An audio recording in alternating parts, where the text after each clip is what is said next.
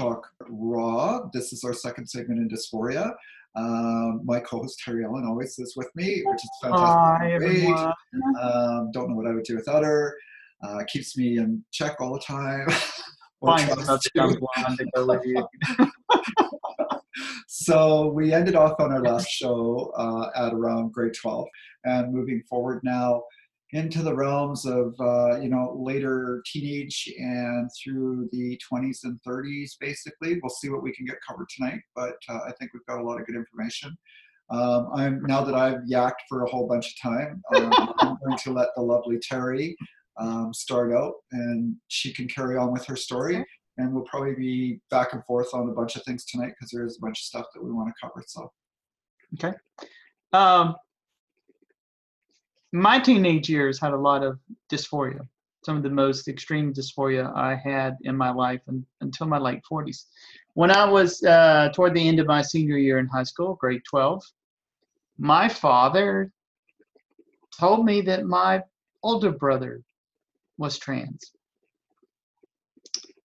I was coming home from what they called a lead out for some of the high school sororities. And he met me at the door, and as I was coming in, and he goes, "I need to talk to you about your brother." Oh, wow. Okay. Just coming right in the door. And my brother had been in the Navy and had gotten discharged and was living in Iowa, and had wrote them a letter stating that he believed he was a transsexual. I knew none of that prior. Wow. And he asked me if I knew what that was. And I know I smiled, just trying to hide it. Like, yeah, I know what that is. Because I was at the time thinking, like, because I'm one too. I know exactly what that is. Of course, I wasn't going to say that at that period of time. And that dwelled into a whole nother story unto itself. But for me, that helped to really ratchet down my desire to transition, to be a woman and all that, because the mantle of being the oldest son kind of fell to me. Yeah. And my younger brother, who was gay, and I didn't find out he was gay until 20 years later, told me, we both sort of had the same experience at the time when our father told us that our older brother was trans, that took the queer card for us. For sure. Like, oh, well, that's the queer card is taken in the family. I can't do that, you know. Mm-hmm. So it was with a lot of resolve and trying to gather strength to push all that aside, even still suffering with the dysphoria. Went into college, got into a fraternity. I was a Sigma Chi. And my fraternity turned out to have like half gay guys in the thing. There were all kinds of rumors about gays in our fraternity, and turned out that the president of the fraternity at the time, our chapter, was gay as hell. Found out later in life, and he didn't like me at all. I knew I was not a gay guy. This was not my thing. And I had really good gay radar, so to speak. I could pick the gay guys out pretty quickly, and generally they didn't like me. So, but that was an interesting experience of really not wanting to be in a guy society and then having to conform. There's a really good article. It's called What is Gender Dysphoria, that I came across the other day, and I've shared it with Nikki, that talks about all kinds of dysphoria. And being in the fraternity was definitely a form of social dysphoria, of having to be bonding with males and guys and feeling distinctly uncomfortable in doing so, never feeling like you belong, feeling like you're a fraud and you're going to be found out at any point in time. And most of my young adulthood was of that. My dysphoria was more along lines of social dysphoria,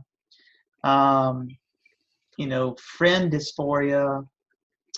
Let's see, what were some of the other ones she talked about that really ring a bell?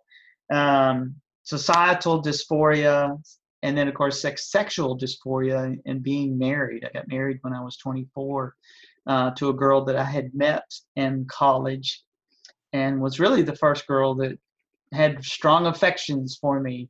Throughout high school, girls just wanted to be my friend. And I always thought it was because they could see that I was a girl underneath. And they could see beneath this male veneer that I was real, that I was this male fraud.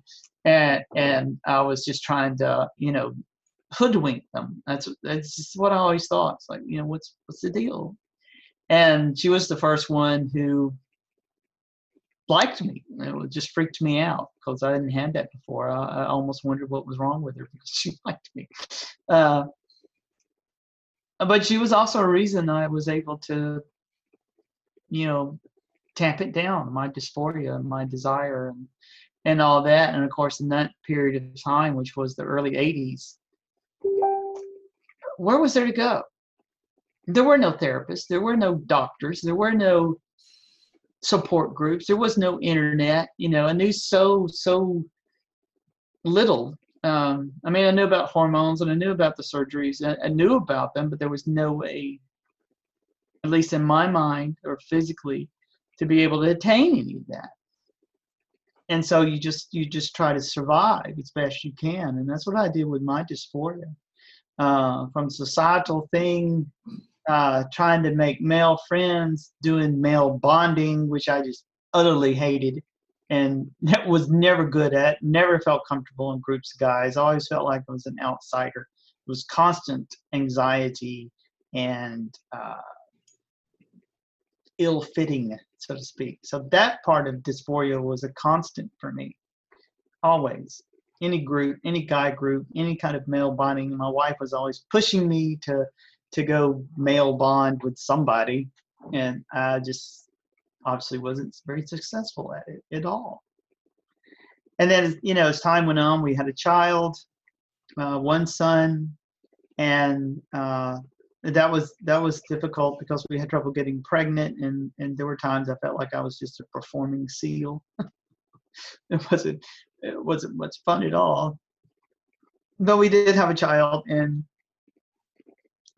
my son, who's 26 now, has been really, really, really great about all of it. But as I was talking to Nikki a little earlier, sometimes my wife would come to bed at 3 o'clock in the morning. She'd like to stay up at night, wake me up, and initiate sex. And oftentimes I would be coming out of a deep sleep. And for me, I would be coming out of this deep sleep very female. All the protocols and walls and everything that I had in place during the day to function as a guy weren't there when I woke up from a deep sleep. And I would be waking up with this person very amorously trying to turn me on and wake me up and want to have sex with me. And I'm coming out of it thinking girl and reacting in a very feminine way. And all of a sudden realizing I'm not a girl. I am a guy. I'm married to a woman, and I can't act like this. And when I would do that, I would physically start to shake. The sexual dysphoria of all of a sudden that you've got to perform as a guy and you can't perform as a woman, anatomically correct woman, is physically rending almost. Just feel like I was going to be ripped in two, and I would physically just shake like I was having a shiver. That was horrible. And then my wife would ask me what was wrong. Like, what the hell am I going to tell her? I just lie about it. That I don't know, shiver. That was awful. I had several instances of that. That was some of the worst dysphoria, because I would have such a physical manifestation of that. The social dysphoria I could handle more or less. because I was conscious. It was during the day, and you have all these protocols and walls and things set up in your head mentally to be able to handle these things. Subconscious coming out like that just doesn't work. It doesn't work at all. And then, of course, friendship dysphoria. Being a woman, you want to have women friends. Nothing like a good woman friend. They're just amazing.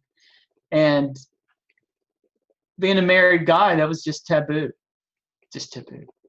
Right. You can't be friends with women because you just want to have an affair with them, or you want to get in their pants, or whatever. And so it was, you could have just very shallow friendships, and ideally it was always that, it was couple friendships, and when you got together, it was automatically boy, boy, girl, girl.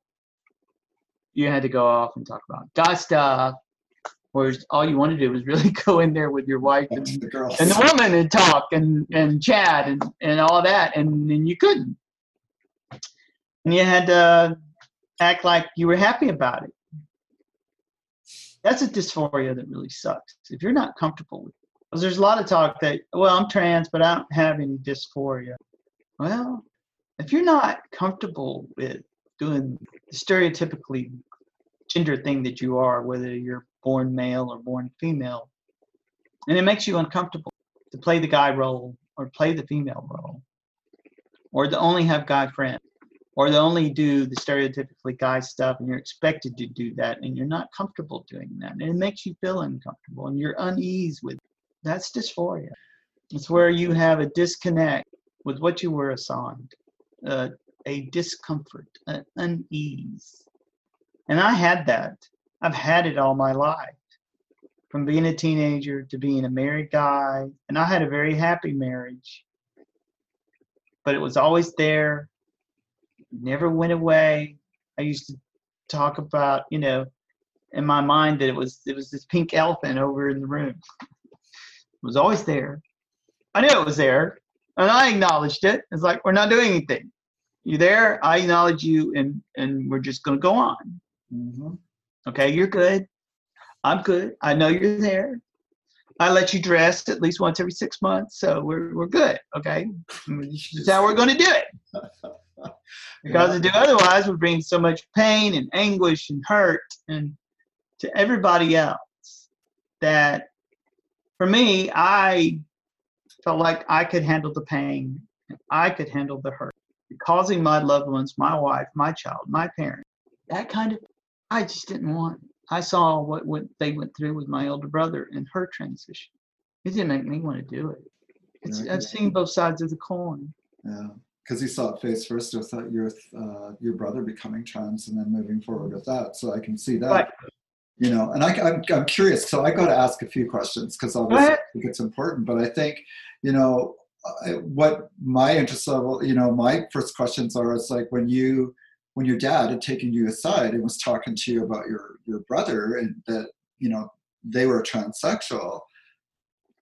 Did you all of a sudden just take all of those feelings and go, oh my gosh, now I have to be the son of the family? And did you feel that way, or did you feel like something different, that where you would go, oh no, well, I still want to be the woman, but I don't have the nerve to say it? Like, how did you work that through at that time? Oh, it was a definite, just like, well, there goes Dad out the window. There was that at that time, at that specific point in time after he told me. Yeah, it was very much a feeling of that. It's like, oh well, shit. Yeah, so there goes, as being the second son, it was always like, well, I might, this was a possibility to eventually, and that kind of slammed the door a bit for me. Yeah, that squashed everything for you then. Yeah, for a very long time. Yeah. Well, it's interesting that you say that. I mean, well, and it's also interesting too, because we could get into a lot of things about genetics and all of that sort of stuff, and having your family being the way it was. I mean, you had two individuals that were trans and one individual that was gay. Yeah, 3 sons in the spectrum. And in the family, and that all went through. So that's a very interesting topic we might get into somewhere else down the road, just in that sense, because I do find that part of it fascinating, and I've actually done some studies on that. And I think a lot of research has been done on that, that if it is actually a genetic thing that follows in or traits through in a family. And it's kind of one of those that where, yeah, it's an iffy conversation because it could go Yeah, in different directions. But it is fascinating to see in one family having that occur with 3 sons. yes, it is. Okay, so And that's to have no others in the extended family of cousins and whatnot, no gays, no transsexuals, no right. nothing, just us, which is odd if it's a genetic connection. I have my own theory about what went on with us 3, and I believe it's because my mother took DES. Okay, so that's another thing that comes into research. Synthetic estrogen, that was prescribed to prevent miscarriages. Right. And it does have a known high incidence of causing transsexualism and homosexuality. It's the most likely thing, I think, with some maybe genetic predisposition toward it, perhaps. But I think primarily I can't prove that. No. My mother doesn't remember taking it and probably wouldn't tell me if she did. Anyway. Because she wouldn't want to admit it, that's for sure. I know, my mother is the martyr and, Anyway. Yeah, I hear you. So, okay. Well, and that's fascinating. So, I mean, you obviously had a very interesting way of trying to control dysphoria. I think a lot of us in those decades really didn't understand or know what was going on. It's not like in this day and age where you've got so much information out on the internet. You've got the internet, you can follow anything. There's so much out there. And I had the denial beard. Yeah. Almost my whole adult life. I didn't think of it in that term at all. Right.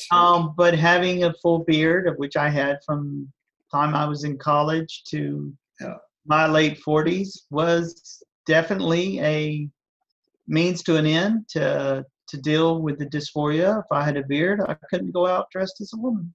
Yeah. See, and for myself, it was different. I had a beard too, and I had a beard for quite a while. I mean, I put pictures up on the web and stuff like that, showing a full beard, everything else. I looked like I was like 98 years old and ready to keel over. Still saying that, but I always found that the reason why I needed to have that was I was trying to hide the femininity. I did it overboard. I tried to be the alpha male. I tried to prove to everybody else that I wasn't, because I was always fearful that I would be seen that way. But yeah, and that was during certain times of that. But so, going back to where I started in like grade, coming out of grade 12, I think at that point in time for myself, like when we talk about dysphoria and everything, I was very similar to, I needed to shut it down. So what better way to do it? Get married. And I was married at a very young age. I was married at 19.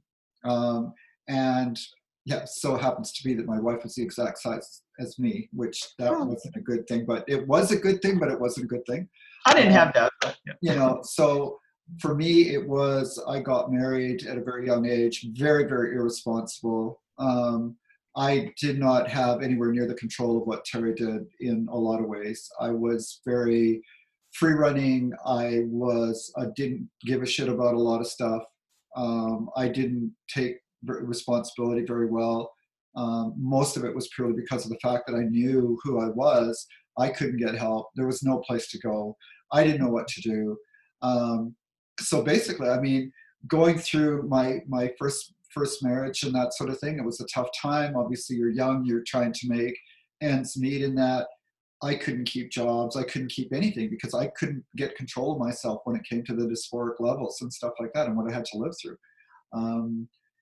I was at this point always cross-dressing, like continuously. And that's why I probably couldn't get a job because, and I would try to get jobs, but the sense of needing to be me was so strong that literally my responsibility went out the door and I had to get home and get dressed. And I had to be that way because it was just so bad for me. I went through, and then, rushing in through about 8 years, a lot of chaos, a lot of that sort of stuff and everything. What ended up happening in that relationship, even though she kind of had the inkling, I kind of told her where it really broke down was she came home one day unexpectedly I was in full dress, heels, pantyhose, long hair, because I always had long hair since the 70s, because it was the rock and roll era. So I always had the long hair, thank God. And it's, and she walked in the door and there it was. And it was pretty much instant divorce right there. She was Wow. from England. It was a very strong family, not so much on a religious basis or a belief structure, but it was just wrong. And she basically, that was it. So my relationship went for shit right at that point. It was probably within about, like, I was out the door within about 15 days. Okay. Then that's where my cycle started to go really, really bad. Started to get heavy into drugs, started to hang around with a whole bunch of really bad people. Um, you know, uh, Ended up being on the streets in Vancouver for a couple of years, living that lifestyle and all of that. It's amazing. I mean, I should have been dead a long time ago. I should have never even made it off the streets of Vancouver, but I did. Came back. I had my high school diploma. I knew I needed to do something. I was able to get myself clean. Um, and always continually, no matter what I did in life, in my whole entire life up until about 20 years ago or whatever, to really get my shit together. So I battled. I was able to get myself into school. That's when I went to went to university. I was able to get, and I thought, well, get into engineering. I thought I could do something along those lines. So I did end up doing that. I ended up getting a degree, but through that whole time, very similar to you, Terry, I could not bond with anybody, no friends, no nothing. And every time that I did, it always broke apart. I could not make friends. And very similar in that sense too, is that my longing was always to be with the women. I didn't want to be with guys, but yet in turn, those social dysphoria structures that are put into play really created havoc on me as well, trying to go through that. Societal constraints. Yes, and it was very, very difficult in those respects, because it was like you're being drawn so hard in one direction, and yet you have to draw yourself back to the other side. So always trying to overcompensate. And I think that's probably why I couldn't have male friends, is because I was always trying to overcompensate, which made those people feel uncomfortable. So, and then, drawing back. So it was quite a battle for 3.5 years, almost 4 years. I was able to get out of university finally. Totally messed up. Through that whole time frame, I was basically living male and female all the time. So I would go to school. I would be at school as the limited amount of time that I could possibly be there to get back home so that I could be myself. And living that through that time frame and being single and everything, that gave me the ability to be able to feel right. And then I had to start to get a job again. So now the cycle started again for me, that where now I've got to try to push myself into society, knowing full well that everything is totally wrong. I'm living lies. There's no information out there really or anything. There was stuff like, we had gay clubs and stuff like that at that time, but I wasn't gay. I was bisexual, but I wasn't gay. So I couldn't go to a gay club in that. And it made me feel uncomfortable all the time in that sense. And it really did, because it was like, even though I was bisexual, and yes, I had the connection for both men and women, I wasn't one or the other, because I knew what my true structure was and what I was and what I was about, because we know gender is completely different than sexuality. And that battle kept happening in my mind all the time. So truly, that's even a dysphoria in a way, is that I can't even, figure that out as to what's right and what's wrong. So the feeling of living a lie is a form of dysphoria. It's a total lie. And I always had so much difficulty trying to figure that part out, that it really created havoc throughout most of my youth and my younger life. So, I was able to get my shit together again. I ended up still jumping back and forth, even though I did get a degree. I was still having difficulty. I couldn't keep jobs. I couldn't do anything. I would try very, very much, but walking into a corporation, and I didn't even try to look like a girl, and I sensed that people knew something was terribly, not, almost terribly wrong, which to me it wasn't terribly wrong, but they would see that because I always had the really long hair and I never wanted to get rid of it. And, back in those days, if you were a guy, well, you better have your hair nicely cut, and you better have that suit on, and you better have that tie on, and you better have those nice shiny shoes on, and you better act apart and all of that. And I couldn't do that. And that's why I would get rebellious again. And I would have that internal battle always with myself. And it was like, well, I'm going to get a haircut. Fuck no, I can't. If it wasn't for this, honestly, for a lot of through my life, this is what got me through. It would, seriously, my hair helped me immensely to get through really bad times because I was always having that ability to be able to fall back on that. Yeah. I never could have long hair ever. Yeah. Ever. And that's a big thing because, like I said, I mean, it was one of those kinds of things. So, yeah. And then, moving forward from then again, I would hang. Okay, so I would do that hard alpha male. I went straight back into the clubs again, strip clubs. Back then the strip clubs were big. In where I lived, they didn't even have G-strings. Like you could go in and everything. Why was I there? Gee, it wasn't because I wanted to see for the sex and all of that. No, it was because I wanted to see naked females because that's who I was. That's what I was about. And I grasped onto that. I used to do some pretty raunchy things back then. Most of the club owners went on the clubs that I would visit and stuff like that. Even the waitresses wouldn't serve me because I was so heavily pulled to one side of showing that alpha male. That's when I started to have the big beard. That's when I started to wear the biker coats. That's when I was starting to show something where I was just totally overcompensating. I was trying to stuff it in the back of my head. I said, I'm not going to be this way. I have to be, there's no way. So yeah, back in those days, it was bad. I was drug dealing, I was doing all of that kind of stuff and everything. I mean, I was like, I don't care about my life. I don't give a fuck, honestly. I just don't. It was funny. One of the strip clubs that was down in the downtown area, in the downtown core, the strip club was underneath, and it was underneath a hotel. And because of what I was involved with, I would always rent a room upstairs. And of course, then I could do dealings upstairs, all of that kind of thing and everything.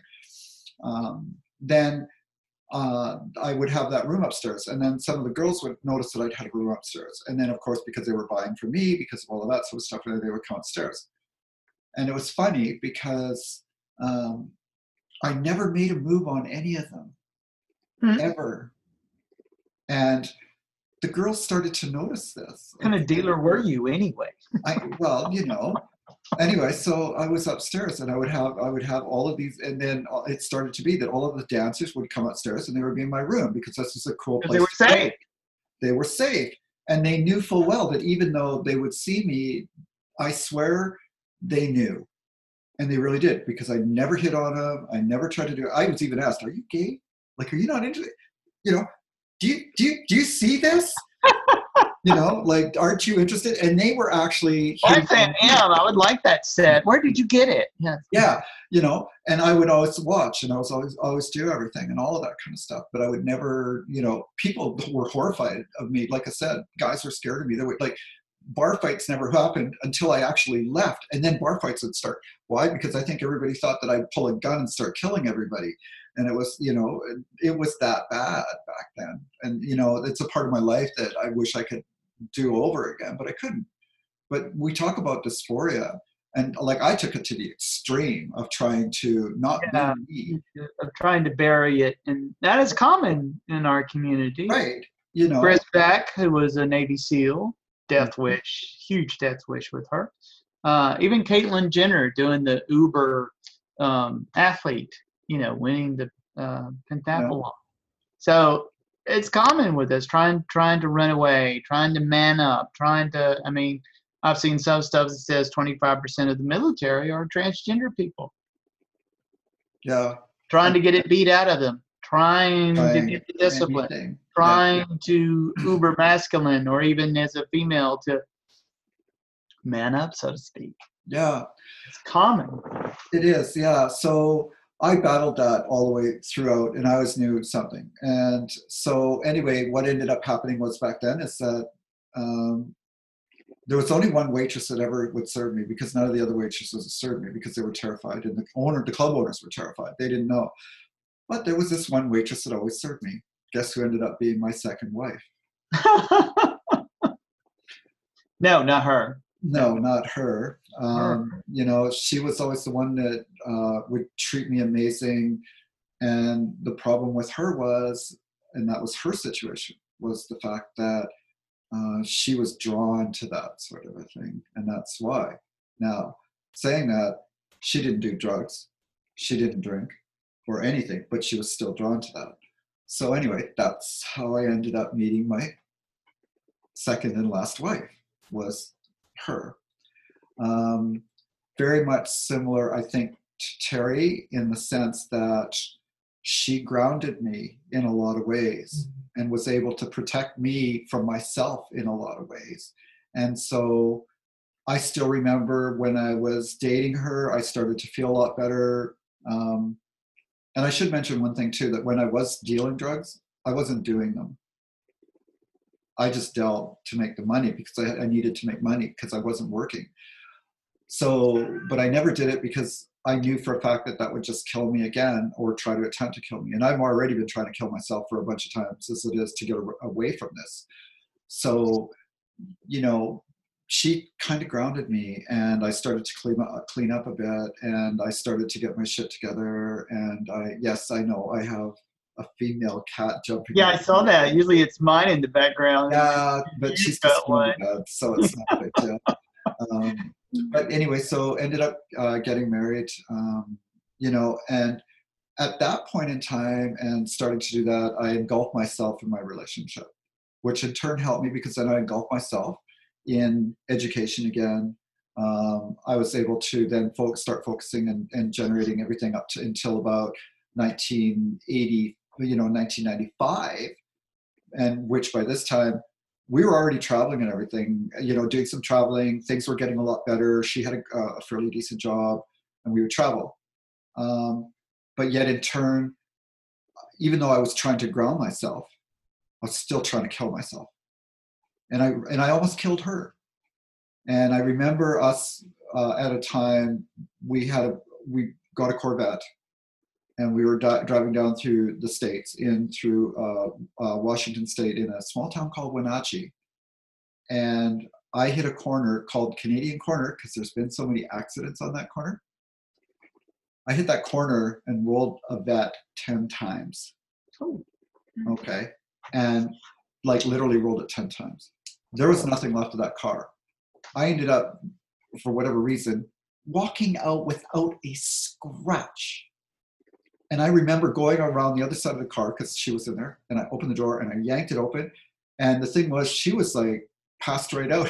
She didn't even know what happened. And I hit the seatbelt, and that's what woke her up, because she went and landed her head into the freaking roof of the car that was upside down, and it woke her up.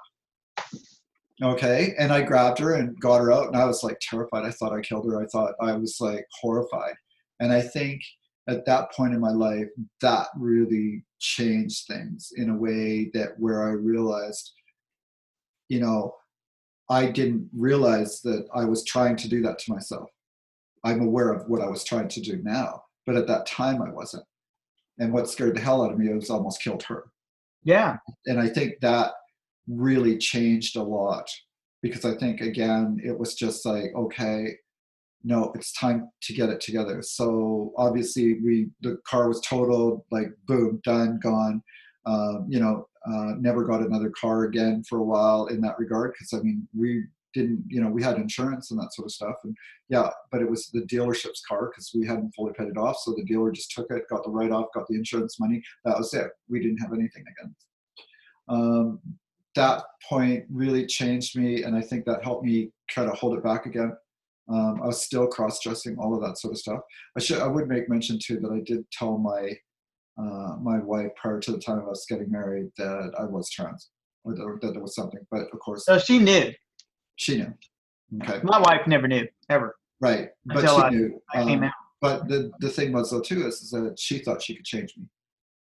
Well, they all do. They all do, but it is what it is, right? So anyway, then I kind of progressed through that. I got to a point where pulled back out, cleaned myself up, said, I'm putting this in the closet again. There's no fucking way this thing is ever going to come out again. I'm done with this. I almost killed somebody because of the stupidity of me trying to, and I really thought I could do it.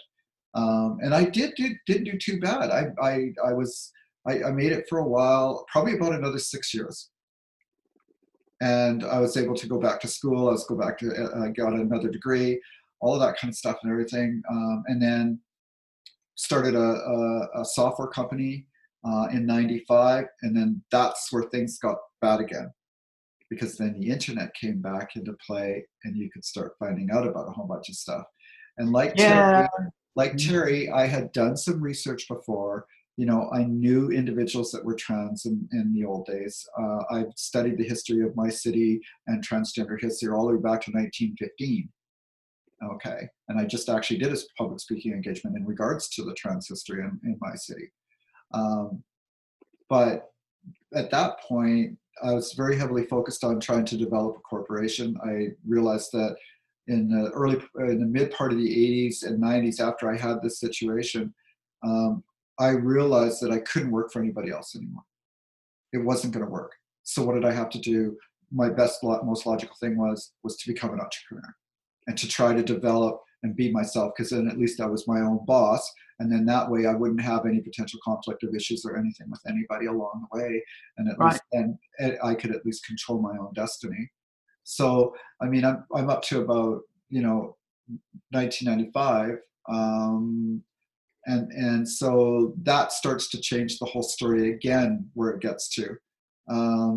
But we're getting pretty close to running at about 30 minutes or 35 minutes here. So that's okay. We can sort of end that, and next one we can segue into, where we come out, go full time. What kind of led to that? Why then, not earlier when we were younger? Yeah. So I think we're both in and around the same area of time when we talk about where we've been now. So we're going to end it off there. I want to thank everybody for listening to us. We really appreciate you guys, listening to our stories and everything. We hope that it helps. Even just hearing other people having these types of situations and what they've gone through. And I think really the big focus is, the young people, they have a lot of things that they have got now, maybe not married, or maybe, but there's a lot of stuff out there that you can do. I think a lot of our story might be able to help individuals that are older, that can understand and see where maybe we've been. Maybe that right now you're listening to this show and you're thinking to yourself, shit, this reminds me of a whole bunch of stuff. Maybe you're married, maybe you're in a same situation or the same boat as us. So always remember, you can always get a hold of us on the website. We've got our email addresses up and that sort of thing. You can get a hold of us if you want to talk, if you want to do anything. Please know that we're here for you. So we're going to end off the show tonight. We really appreciate it and everything that you are part and parcel to our stories. And we wish you a very, very good evening. And we look forward to having you on our next show. Join us again. You bet. Hopefully you're there. So everybody have yourself a wonderful evening. And we will see you in our next and third and final segment of Dysphoria. Dysphoria. Dysphoria.